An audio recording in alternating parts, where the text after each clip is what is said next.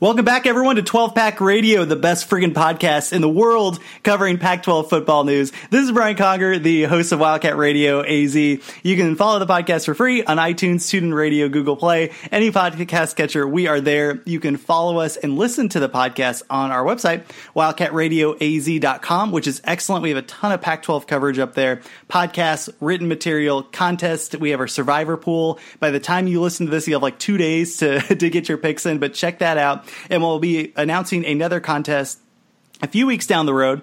And I am joined by Mr. Rob Bauer. And man, we finally did it. We did do it. This is it. Like, we're at the wire, but it counts. We freaking did all 12. And I need I'm purchasing a necklace for my wife for just having to put up with so many freaking Pac-12 coverage podcasts. But we really wanted to do this because I think that there is an opportunity here to cover the Pac-12 in a way that is unique and that is engaging with our audience. And then in a way that integrates advanced statistics. Like BetaRank is a really good model. And by the way, people could follow it on our website, Wildcat Radio AZ. We have advanced statistical breakdowns for every team. Let's take this moment, Rob, real fast before we get into ASU and do our last preview of a Pac-12 team. Can you just talk about the article you have up on the website right now? Because it's quite good. It's the week one breakdowns of all the teams that are going on. Yeah, so what I have up right now is it's a breakdown of every matchup. So in this case, because it's non-conference, there are 11 because I don't do an FCS model. So Utah, I just expect to win. I don't produce information for Weber State, but for everyone else, for example, like San Diego State versus Stanford, I have radar charts, and they're for last year's breakdown of the offense versus defense.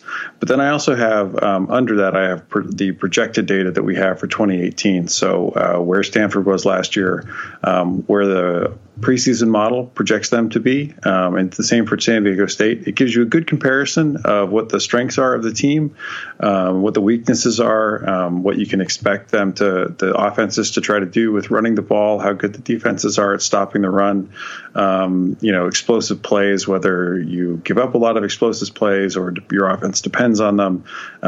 You can see it in I think what is a very visually easy to understand format. So you're not just looking at my raw numbers on a page. You're looking at a graph that gives you an easy way to sort of make sense of it. A perfect example of this is the Oregon State versus Ohio State. You've overlaid the Oregon State offense over. I'm sorry, under. I would say under because that's probably the better description of this graph. Under the Ohio State defense, it reminds me of the film 300, where he goes, "We have so many arrows, we'll block out the sun." Like that's basically it does look like that. The Ohio State defense radar just engulfs all of the offensive of Oregon State. So it's quite entertaining, and I do think that the content is really good. So check that out, Wildcat Radio AZ. It's one of the first links that you'll click on. And while you're there, join our survivor pool. Anything else we should plug? Where can people find you on Twitter, by the way? It's R. Bowron, 1856, just my last name, Bowron. I did not pick a very easy to use Twitter handle when I was doing that, so I apologize. Did they just auto assign that number to you, or is there a number? They just took it off my email, and I was like, sure, whatever, and not thinking that I would ever, be speaking my Twitter handle to anyone. So we're just going to live with it, and I apologize. All right, well there you go. But that's pretty much it, right? Like anything else we should talk about before we get into to ASU? No, I mean, if anyone has any questions, I mean, there's some things that you could dive into, and I'm more than happy to ask on like what makes up the preseason model and how long the preseason model sits around with the data. And I think we'll probably get into that more as the season goes on, because I think every week I can tell people how much of is actual data and how much is preseason model and that kind of thing. But we'll definitely keep all the numbers up to date. And I have a pretty good cadence during the year of updating the numbers on Sunday mornings. Awesome. Okay. Well, let's talk ASU, because I think this is the team that we disagree on the most. And I want to start by seeding a major point here, which you should never do when you're arguing over anything. But I am going to 100% seed the fact that ASU's quarterback, Manny Wilkins, is quite good. And what I'd like to start with is, well, first of all, let's read his numbers, and then I kind of want to see where we think he lies in terms of the Pac-12 quarterback. So last year, Manny Wilkins threw for 63% completion rate. He threw for 3,200 yards, 20 touchdowns, and 8 interceptions. And then he had about 300 yards on the ground and 7 touchdowns there, which I think people think of him as a dual threat quarterback, and he certainly scored a lot on the ground, but 2 yards per carry. And some of that is certainly due to ASU's offensive line and some of the tackles behind the line and all that stuff. But I just want to throw that out there, that he is not like Khalil Tate or even like Justin Herbert, or just in terms of he's a load. I mean, he is not, not that he's not athletic, but he is more of a load than he is a speedster. Yeah. Okay. So where does he stand in the rankings of Pac-12 quarterbacks? Where would you put him, Rob?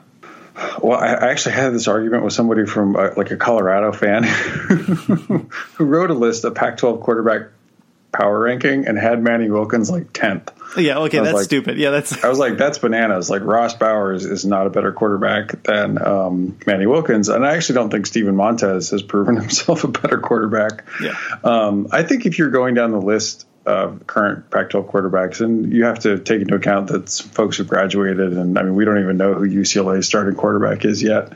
I think you really have to put Wilkins. He's behind Tate, just for Tate's pure effect on the game. I don't know that anybody in the conference has an effect on their unit like Tate does.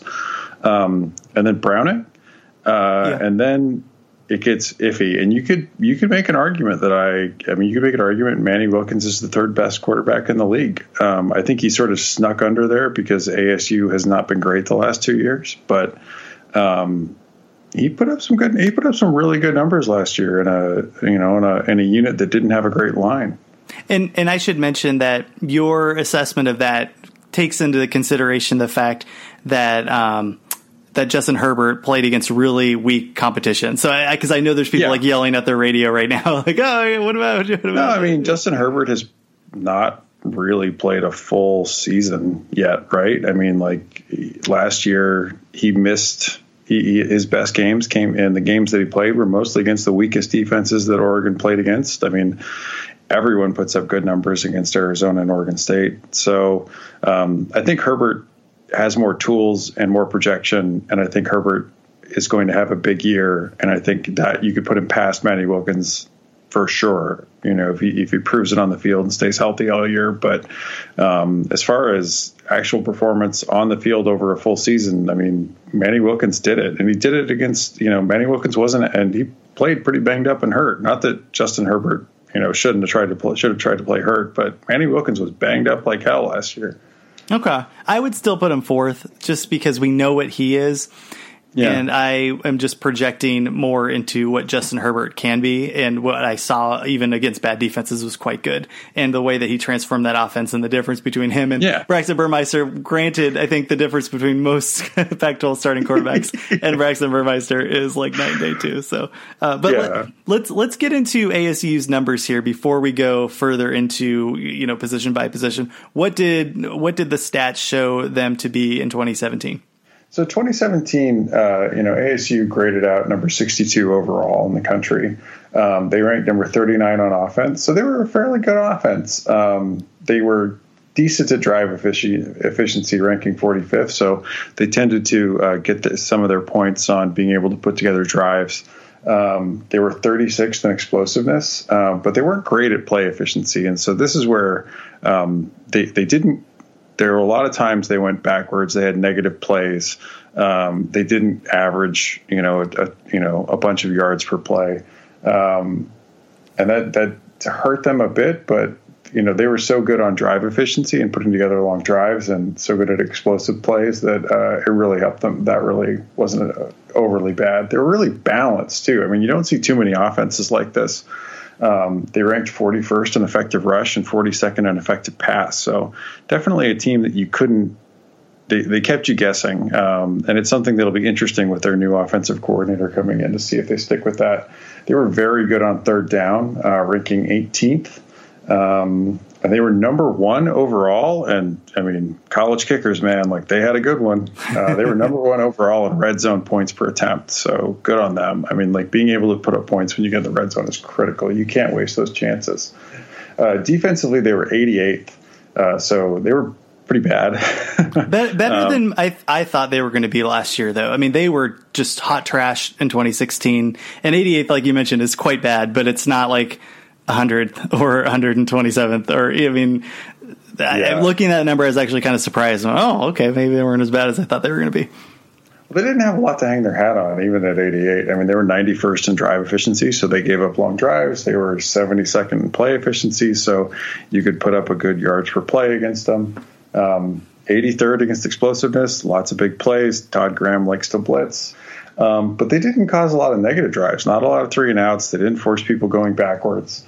They were particularly bad against the run, ranking 98th. 74th against the pass. They were 88th on third down, which is quite painful, and 54th on red zone points per attempt. So if this team is, and it was Todd Graham was sort of the opposite of Rich Rodriguez. He had made his name sort of as a defensive-minded coach who coached a defense that could stop spread offenses, and the fact that it was defense really that did him in at ASU. I think a lot of people found surprising. Absolutely. I think ASU is going to suck this year, and there's a couple reasons. The first is the coaching. I don't trust Herm Edwards. I don't trust their offensive coordinator. Granted, I think their defensive coordinator is excellent. We'll get into him when we talk about the defense. But like you mentioned, this was a balanced offense, and they certainly have a good quarterback. My first concern goes into the running back. I mean, they lose Demario Richard and Kalen Ballage, who were kind of the bell cow running backs for them, which is kind of silly because there's two of them. But they had really these legitimate, consistent running backs. Granted, some of them got hurt over time, but they were able to rely on them for the most part year after year. They are gone. And when I look at a new offensive coordinator and what they have at running back, we have Eno Benjamin, who in very limited attempts, he had 142 yards last year. Yes, he averaged 6 yards a carry. He had 1 touchdown. But one of the things that we've talked about on this podcast when we were looking at other teams is the secondary running backs, whether or not they can make the jump. And yes, 6 yards per carry is fine, but only 23 attempts. And I would love to have seen more out of that before I could start trusting an offense with a player who's quite young and quite unproven. I'm worried about this running back core. Do you have the same concerns on that front? I do. I mean, I don't think this is like the last couple of years where they had a guy that was an obvious stud, kind of in waiting. And ASU often sort of had a JUCO transfer in the wings, some really good skill position guy. And I think you can make the argument, like top to bottom, ASU had one of the best sets, like overall sets of skill position players last year with Ballage, N'Keal Harry, and Manny Wilkins. I mean, that's as good as you'll find at a lot, across all three positions of the conference. So I do have some concerns. I do think that what they're switching to with the new offensive coordinator, who has more of an air raid background, could potentially alleviate some of that. So I don't know that Benjamin's going to be asked to carry the same load that Ballage and Demario Richard were last year. So, I mean, all indications, people at ASU thought he had a great camp. People were really excited about him. Despite he made the Walter Camp. Well, my sister made the Walter Camp preseason. I mean, like everybody makes these. Oh no, so Gardner Minshew made one of the quarterback ones, and he hasn't even been named the starter yet at Washington State. I don't think this is deep. This isn't like they've had in the past where they have two potential bell cow running backs. Like they are going to depend on Eno Benjamin, I think, heavily for this, but I also don't think he's going to, I doubt they're as balanced as an offense as they've been in the past. The one thing to mention is they are fairly young. Eno Benjamin's a true sophomore. The number 2 guy is Isaiah Floyd, who is a JUCO transfer, who's a redshirt sophomore. Brock Sturgis is the number 3 guy, and he is a freshman. He's the number 33 running back in the 2018 class. They have some really good players that will be good over time, like A.J. Carter's a top 50 running back. Demetrius Flowers is a top 50 running back. So the talent is there in the long run, but I don't trust it as much in the short term.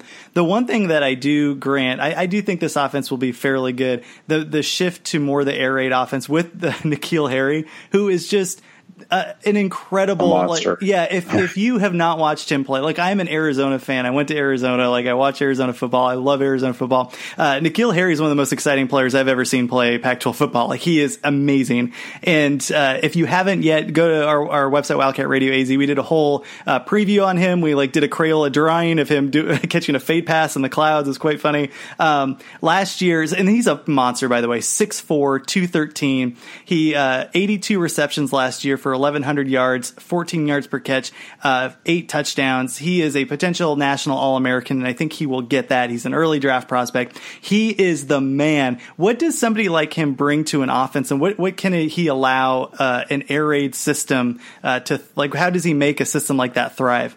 He's going to, I mean, I don't know if you could be more excited. I mean, if you think, just remember Michael Crabtree at Texas Tech. I mean, they have relatively the same type of build, a lot of the same skills. I mean, just guys that can go up and will go up and get the ball, extremely physical receivers, but guys that aren't just physical receivers. I mean, a lot of your big wideouts sometimes fall into that sort of guys that don't have great speed.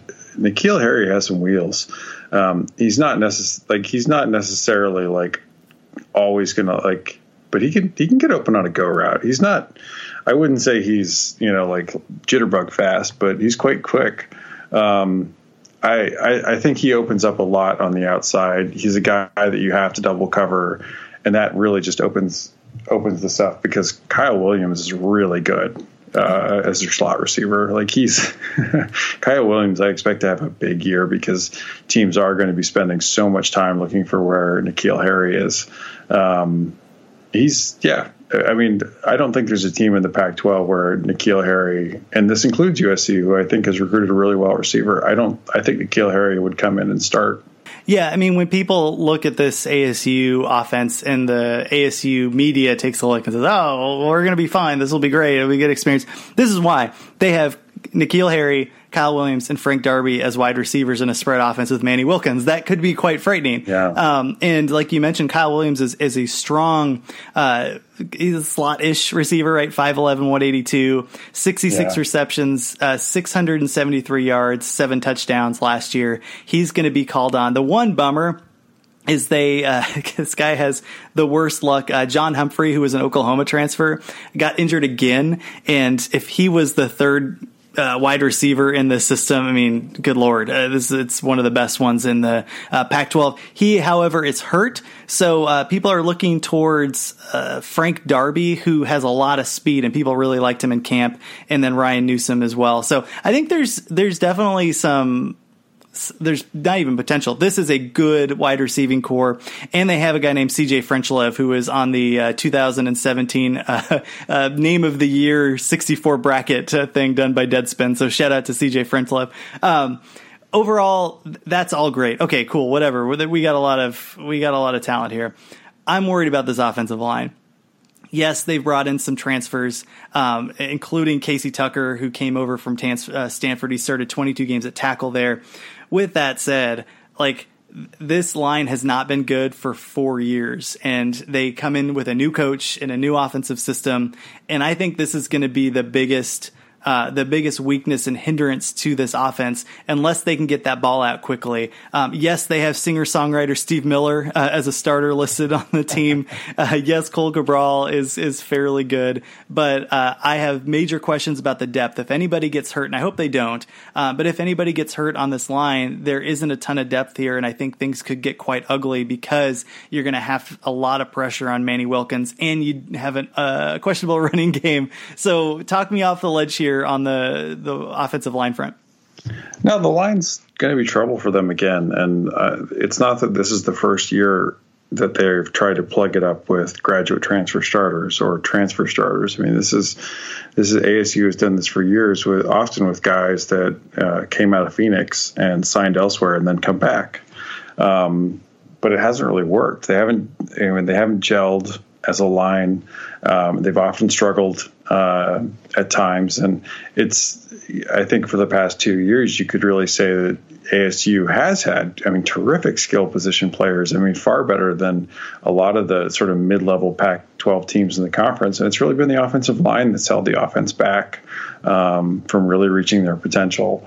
I do think that they have, grad transfers. These guys have experience, in the right system where they're given clear expectations. I think it could work. And by work, I'm not saying that this is going to grade out as one of the best offensive lines in the country, or that these guys are going to end up being draft picks or anything like that.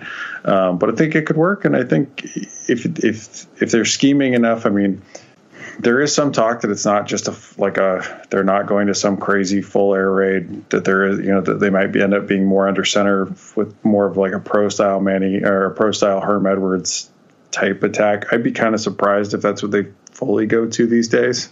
Mm-hmm. If that's the case, then we have big questions. If they do try to run the ball a lot, if that's what Herm Edwards comes out with, and it's not a Rob Likens air raid type offense, then this offensive line is going to be in trouble, and I don't know that they have the depth at running back to do something like that. So, yeah, and if you're N'Keal Harry, you quit within 3 games. You go, I'm N'Keal Harry, you give me the friggin' ball. I am the best wide receiver you've probably ever had. And anyway, I guess I'm projecting, right? I'm assuming that they are going to throw him the ball, but if they don't, I'm assuming get really bad. We've been making that assumption with who was hired as the offensive coordinator.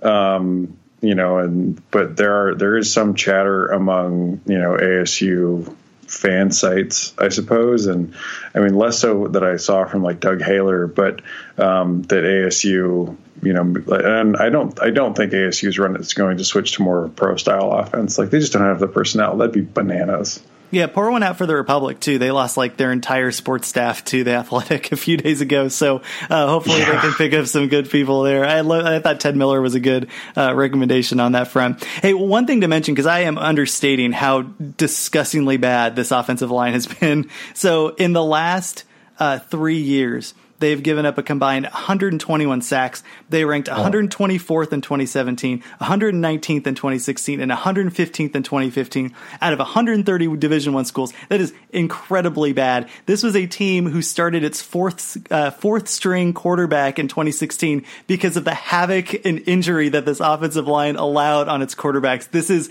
bad, very bad. And the fact that USC transfer, they had Roy Helmsley, who is the number 9 freshman guard of his class, isn't listed on the depth chart here. That's a big swing and a miss, and somebody that was supposed to fill a hole. The other thing to mention is that Cole Cabral moving over to center, this has been tried before and it failed. He did this last year and they moved him back over because it wasn't a good idea. This is one of those break in case of emergency things again. So I just think that there are major holes on this front, and it could get really bad. But with that said, there is talent on this offense that could surpass I think the season win total for them is 4.5. So if this offense can click at least a little bit, that's going to get them in that 4, 5, 6 win range. But you got to look at the defense, man. 88th, 89th last year, not great. This defensive line. Offense, yeah. Mm-hmm. The offense projects to be very good this year. They project to be at 29. They have some returning production. They ranked 31st in that, and that bodes well. But again, like you said, it all comes down to the offensive line, because ASU's had, like I said, some of the best skill position players in the country. If the line can at least be average, this ASU offense could be extremely dangerous. Moving over to defense, we have to start with Danny Gonzalez, who is the defensive coordinator that he brought over from San Diego State. This is a good hire, particularly on the front of the fact that ASU's coaches just dropped and bolted out of Tempe in the middle of the night. So for him to come in last minute and swoop in somebody like Danny Gonzalez, who, I know, Rob, you watch a lot of Mountain West football. Why is Danny Gonzalez a good hire for ASU? So he comes out of Rocky Long's sort of, if you were going to say coaching tree, I don't know that Rocky Long has a coaching tree, but Rocky Long's been coaching 3-3-5 defense for a long time. And he's extremely good at it. Those San Diego State teams, everybody remembers Darnell Pelfrey, but they were really built on Rocky Long's defenses. people forget that Rocky Long actually coached Brian Urlacher at New Mexico. He had some good defenses there too. So Danny Gonzalez has been orchestrating, and learning from, I think, one of the better, more underrated coaches out West than Rocky Long. He knows this system inside and out, and it's not just the Todd Graham, crazy blitzing 3-3-5 that he ran. This is going to be more of a Rocky Long's defenses. They do blitz, but they're far more disciplined, and they're going to make you earn it, yard for yard. And I think he's a really well respected play caller. He put together that game plan along with Long that when they beat Stanford last year. I think you're sort of stealing some of my thunder. I completely agree. Really good hire. With that said, not a lot to work with. They lose DJ Calhoun. They lose Chad Adams. They lose Jamarcus Rhodes. JJ Wilson is injured. Some of these players that I'm mentioning were really, I don't want to say that, because ASU's offense or defense sucked. So I don't want to say that they were instrumental into the success of the Sun Devil defense, but they certainly had stats and they certainly got to the quarterback. And most of that is because of Todd Graham's, I was saying, the YOLO defense where just blitz or die, baby. And they were disruptive and they were talented players. They're gone. And one of the things that worries me is the fact that Rocky Long and Danny Gonzalez run this two defensive and one kind of big old nose tackle guy.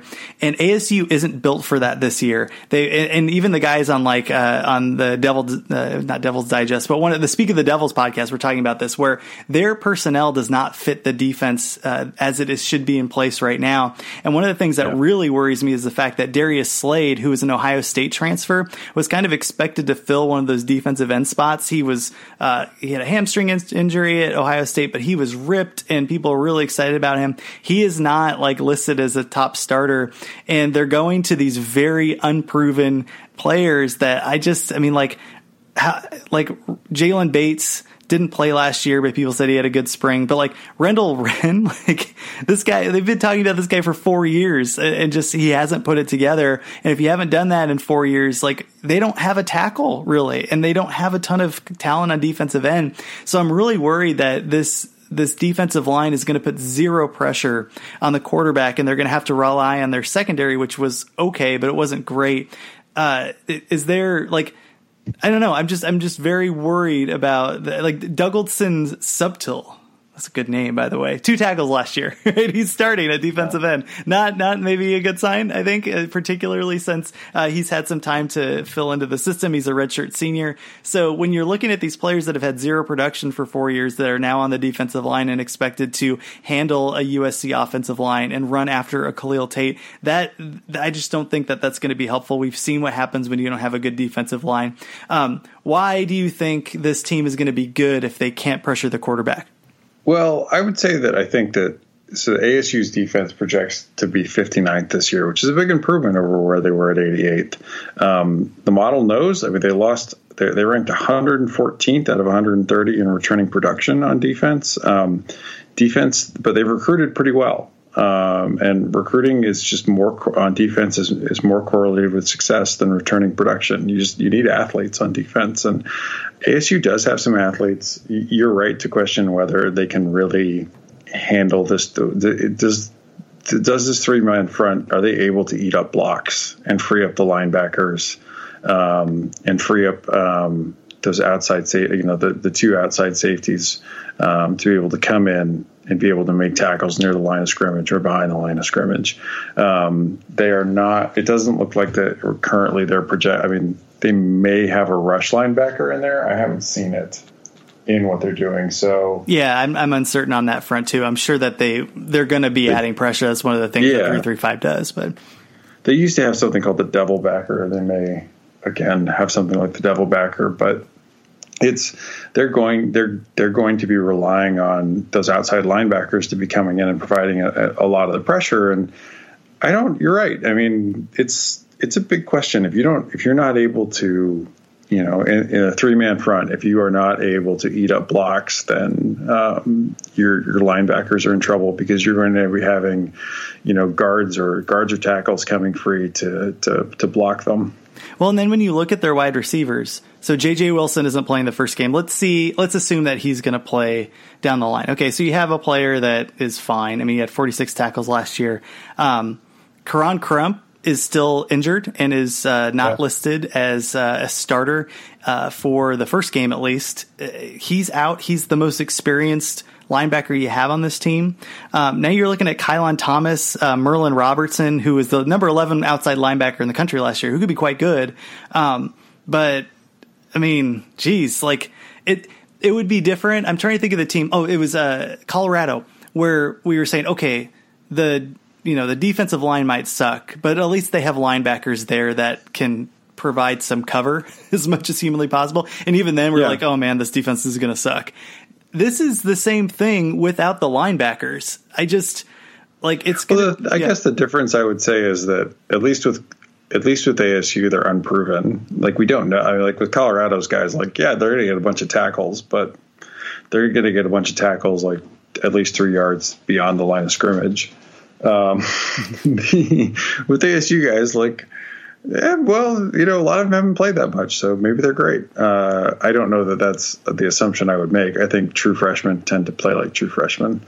You'd much rather be rotating in guys that have some seasoning, a little more than what they've got. I mean, I'd feel more. I think everyone would feel more comfortable if they had Karan Crump back and fully healthy. They expect him to play a little against UTSA, but this is a big concern for this defense. I mean, this defense is. I think there's some downside. I mean, if you're going to project upside, I think it's that they bring in somebody that's extremely competent as their defensive coordinator, and that they've recruited fairly well. I mean, including this year when they did recruit. They closed very well on defense to finish out their recruiting. So, yeah, I'm not. I wouldn't expect them to be as bad as last year. I'd be shocked if you brought in Danny Gonzalez and finished 88th in defense. But their front seven's a big concern, especially if you can't stop the run. It just reminds me of Arizona's linebacking core 2 years ago, where we looked at it and just went, who's going to play? Like. We had seniors and juniors that had 9, 10, 4, 6 tackles their entire career. And then you look at ASU's depth chart and you have like Malik Laywal, who has had 9 tackles last year as a redshirt junior. And you go, he's starting for this team behind a non-existent defensive line. This is probably bad. So, and one thing to mention, and we mentioned this on our week 1 preview, UTSA can run the ball. Now, ASU should beat UTSA, but like if you want to know if there are warning signs, like take a look and see how many yards UTSA has in this game against ASU, because I think that will give you a decent look into where this defense possibly goes. The one saving grace is Chase. UTSA's offense was not good last year. I mean, they were a decent team because they had a good defense. So you're right. I mean, if UTSA lines up and runs the ball on them, oosh. Yeah, it could be bad. The one saving grace, I think, here is Chase Lucas. And we've talked about it on this podcast. I was talking about this with Kate Scott. Like, last year, the Pac-12 was really the conference of underclassmen cornerbacks. Like, it's amazing how many good cornerbacks were in this league that were freshmen and sophomores that are now becoming sophomores and juniors. And one of them was Chase Lucas. He is very good. 59 tackles, 8 pass breakups, 2 interceptions. He's going to be their lockdown corner. After him, I don't know, like Kobe Williams is definitely going to be their second corner. He had 5 passes broken up, an interception. One of the players that they were mentioning was Jalen Harvey. He was a guy that was a converted running back who had a really good spring. Everybody was a wide receiver. Yeah, everybody was talking about him being really solid. He's going to be there, but okay, now we're talking about moving over wide receivers into our safety core to try to mask, I think, a lot of problems that they had. In the 3-3-5, though, they do have an ability to use their athletes. So like Evan Fields, who's a sophomore who had 16 tackles last year, will likely start. He has an opportunity to prove himself, but he also has an opportunity to get burned by some of the best quarterbacks in the country. So what are you seeing in the secondary here? I mean, across the secondary, I mean, it's nice to have Chase Lucas there. I think Kobe Williams, there are a lot of teams across the Pac-12 who are going to be starting guys with about as much experience as he has coming back, one of their corner spots. I think the one thing when you look across, in particular, their safeties, is like, these are some pretty tall guys. I mean, they're all over 6 feet. That's unusual. Usually defensive backs, and safeties are not that tall. I guess I'd worry a little bit about team speed, at the safety position with that many guys over 6 feet playing there. Okay. That wasn't convincing, Rob. Wasn't? They're tall. No. I mean, like, I as a tall person, generally a defensive back, you have guys that are a little shorter, like they're a little too short to play wide receiver, and they don't catch the ball, so you can't put them in the slot. But you need wheels. It's rare to see safeties. I mean, it's rare. Like, we've looked across a lot of rosters. We have not seen a whole list of safeties over 6 feet tall. Much less three of them. Yeah, that is a fair point. I mean, I would be concerned with, hip fluidity. Are they going to be able to make the turns? Like, how are these guys going to cover? Are they going to cover as well as, I mean, you can say we always think of it with it's easy to think of when you think of like a running back, like pad level. Like we always talk about with tall running backs versus smaller running backs. Like, these guys could probably lay the wood and put out some punishment, but are they going to be as good in coverage? Yeah. One thing to mention, we're going to get into their schedule here because we have a little bit of extra time, and I want to talk about what we think their win total will be. Before we do, definitely, again, tune in. Every week we're going to be previewing the week ahead and reviewing the games that happen. We're doing contests, and we're going to be talking about the Pac-12 spreads. We'll be announcing our Survivor Pool winners and eliminators and all that stuff. So definitely check in. And if you haven't yet, we did our week 1 preview. It was a little bit of, we were kind of testing around some different microphones. You'll be able to tell the difference between the quality of the sound in that one and this one. Just know that this is kind of going to be our world where we have pretty good sound quality, and we're going to improve it. I'm actually looking at some other things, but we were just testing some in-house microphones, which were okay. So we probably won't do that again. With that said, definitely check it out. We went through every single game, and we'll definitely use Rob's beta rank numbers to talk about what the win probabilities are and all that stuff. So it should be quite interesting. We're going to try to keep the podcast interactive and fresh and change things up and just make sure that it's moving quickly rather than just kind of like a grind. We don't want you to have to think oh God, an hour and 30 minutes of Pac-12 football. I don't know if I can do this today. So we just want to get it to you quick and easy in a way that's digestible. So tune into that. With that said, let's take a look at ASU's schedule here. So it's kind of brutal. You have UTSA at home, which they should win, right? I mean, I would assume the model has them. What's the win probability? This might be on the top of your head. I'm probably, but do you know roundabouts? 82%. Okay, 82%. Then they have Michigan State at home. 17%. Okay, that's good to know. You have to take a look at my bookie after that. And wait till we get a little data. That will get updated after they play UTSA. So, okay. Yeah, at the moment. At San Diego State, that is not an easy game. Now, they don't have Rashad Penny, but we had previewed this game again on our week 1 preview. San Diego State's run offense should still be quite good. They have a really good, their backup running back had almost 800 yards and 7 touchdowns, and that's behind Rashad Penny. So it's still really, really good. I don't know. I think that's got to be a toss up. And I would maybe give a little bit of the edge to San Diego State. I know we're kind of projecting. We won't be able to see how Arizona State plays. But if you were to look at that game, who would be favored? Arizona State's going to be favored in that game. On the road? Yeah. But it's not much. I mean, they have a 67 at the moment, about a 67, closer to 68% chance of winning that game. That's not a ton for a Power 5 team playing a Group of 5 team.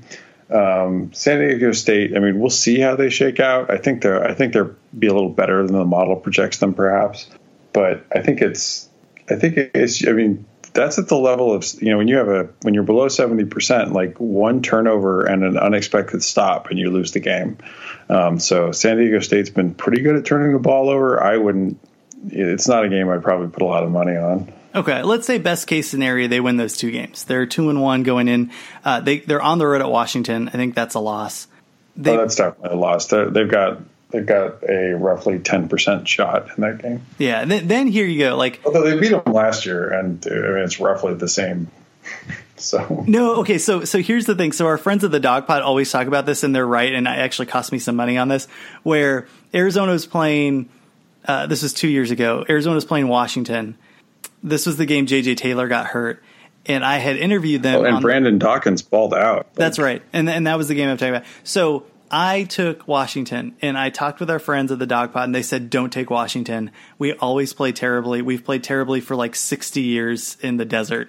Like they call them the Desert Dogs. I bet on Washington because Arizona I thought was going to suck that year, and they did. And then we took them into overtime, and then I went the opposite last year because of what they were talking about, and ASU won, and I was like, I'll take my money on that one. Heck yeah. I even sprinkled some on the money line just because I figured, well, if they play bad in the desert and they think that's a thing, then I think it's a thing too. So with all that said, they are not playing in the desert. They are playing up in Washington. But the next two games, I think, are going to be the defining games for this team. They have Oregon State at home, and then they're on the road at Colorado. What are the probabilities for those games? So Oregon State, they've got an 88% chance to win that game.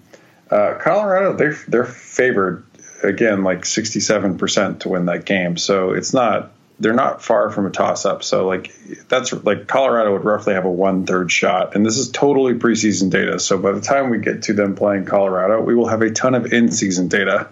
Yeah. And I will have updated the numbers then. But just based on preseason data, Colorado, I mean, it wouldn't be a shock for Colorado to win that game. I mean, that's not outside the realm of where it's like, oh, that'd be nuts. But ASU, I mean, again, Colorado was really bad last year. And everybody's buying into Steven Montez and some wide receivers that haven't played a lot. I'm sorry, I'll take Manny Wilkins and N'Keal Harry. Colorado's got a questionable offensive line and a questionable defense. So, okay. Yeah. That game, I think a lot of people are sort of chalking up as a loss for sure. And I actually think that's a game that maybe even by the time we get to it, it will not be far. I would not expect this to move unless Colorado or ASU turn out to be really bad. If they are roughly where we project them, this will probably only move closer to a toss-up. All right, I'm going to name 3 games here. Let me just know if you think there's any chance that Arizona State wins. Stanford at home, Stanford at home, USC on the road, Oregon on the road. No. No to all 3? No to all 3. Okay. The other 3, I think there's some chances here. Utah goes into Arizona State on November 3rd. UCLA. They suck when they play at Arizona State. Utah? Yeah. Oh, I'm going to have to remember that. I didn't think about that. What do you think? Do you think it's just because it's hot? No, I don't know what it is. They although ASU went, I mean, and Utah was better than projected last year. ASU went up there and beat them. And actually the model had ASU favored in that game at that time. And then ASU fell off at the end of the year and Utah picked it up. But ASU, they've got a 44% chance in that game with Utah.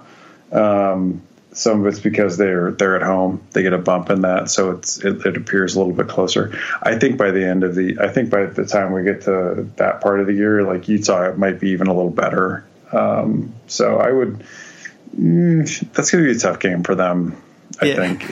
But the things that we always assume that we would say oh, the Utah pass rush could make that game really difficult. We're not sure about the current Utah, defensive line the way we have been in the past. So yeah, we'll see. Well, just know that all the Utah fans are recording this segment and they will send it to you at the end of the year when Utah beats Arizona State.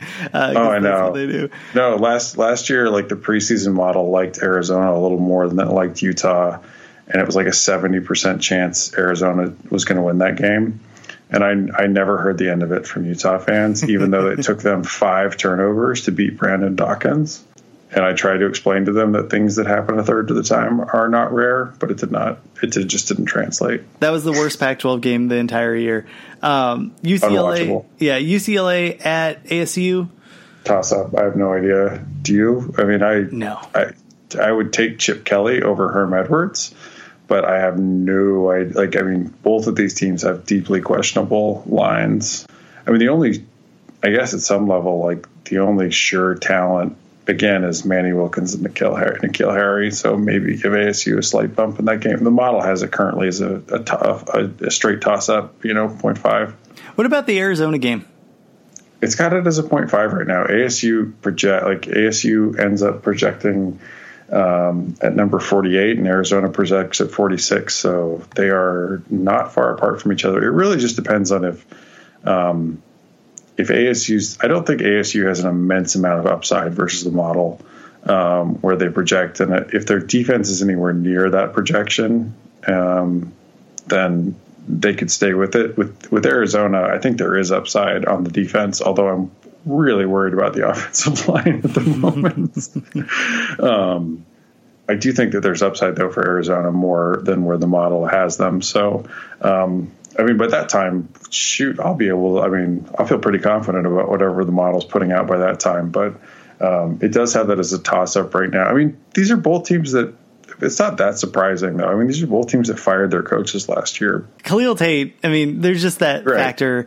And then this Herm Edwards factor. The one thing is he's looming over this like God from the heavens, just looking at all these things. Where should I squash this bug and squash that? I just think there's this big aura of Herm over all of these games, and it'll just be interesting to see. In all of those instances, right? I'm going to take Kyle Whittingham over Herm Edwards. I'm going to even take McIntyre over Herm Edwards. I'm going to take Chip Kelly over Herm Edwards. I'm going to take Rocky Long over Herm Edwards. Until he proves it. I would take Kevin Sumlin, and I don't think that Noel Mazzoni was an inspired offensive coordinator hire, but he's good. He's not great. He's good. There's nothing. I don't know that we know so much about him. I don't know that there's some crazy upside hiding there, but. I'll take him over the guy that ASU has. I like ASU's defensive coordinator more than I like Arizona's defensive coordinator hire. But here's the thing about ASU, too. Zane Gonzalez is gone. I don't know that, I think that's going to be a bigger problem for them than we're sort of thinking. Is that the kicker? Yeah. Yeah. Okay. He was phenomenal. As much as everyone talks about Utah's kickers, Zane Gonzalez was, arguably the best kicker in the country last year, and one of the reasons they put up so many points in the red zone. So college kickers are a mess, and if you have a good one, it makes a big difference. Okay. All right. Well, let's leave that there. Tune in. The model only projects them at 5.5 wins. I think they might get to I think I'd take the under on that. It's possible they get to 6. There is if you squint, you can see a pathway to do it, but it'll just be interesting to see. I think they're going to get kicked around by some of these teams that are a little bit lower on the totem pole, but we'll see. And I hope they do get kicked around, by the way. So this is the one team that Michigan State game could just be soul crushing. I'm going to watch every minute of it, too, if it's that bad. Because Michigan State returns everyone off a pretty good team last year. Rick DeNice is going to keep getting me to change the channel. I'm like, no, we die with Herm Edwards. Damn it. This is where this is beautiful. Well, there is the potential, though, if the Herm just becomes if they end up getting smoked by Michigan State and then 2 weeks later, and then lose, and it's not infeasible to go out and then lose to San Diego State, and then get smoked by Washington, it could start to be the narrative could just be is Herm in over his head, and that just becomes this big distracting narrative all year, because the guy's already done what is he on his 70th I'm exaggerating probably a little bit, but the dude does nothing but interviews. It's unbelievable. Well, and I think that can turn backwards. I think he's great right now. The fact that he actually released a depth chart, he actually lets people go to the practices, he is open to everything. That's great. I like that. I thought it was great that he apologized to everybody for having to come in on Good Friday. I'm so sorry we didn't practice today. I didn't plan this. Somebody else did. I'm only here because I have to be. I appreciated that. I thought that was quite charming.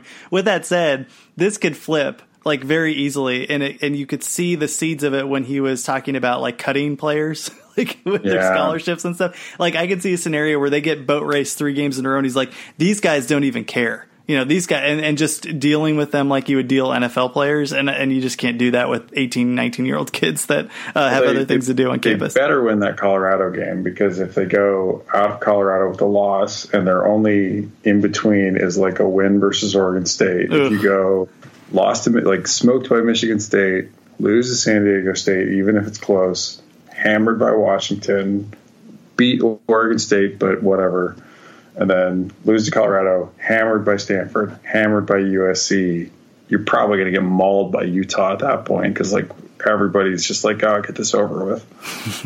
All right, good time. Tough. It could be a tough season. Yeah, let's end it there on a down point. I want to do that with ASU. Let's just leave it all depressing. It'll be great. Hey, we are supposed to be a Pac-12 pod. That's true. We did cover them. I almost thought about skipping them, but we want to make sure to give them their due diligence. So everybody stay tuned. We're going to release this obviously likely on Thursday, but every Monday, man, we're going to be up with a new podcast. Just know that it's going to be like clockwork. So stay with us. Have fun with us. We're excited. Follow us, by the way. We're going to be tweeting out the game stuff on two Twitter accounts. The first is 12 Pack Radio, 12 PAC Radio, and the other is Wildcat Radio AZ, Wildcat Radio AZ. Like just watch with us. It is college football Twitter is so fun. It's one of the best things in the world. It's like the one good thing Twitter is for. So stay tuned with us on that front, and we would love to interact with you guys. And with that said, we will catch you in a few days. Absolutely. Thanks.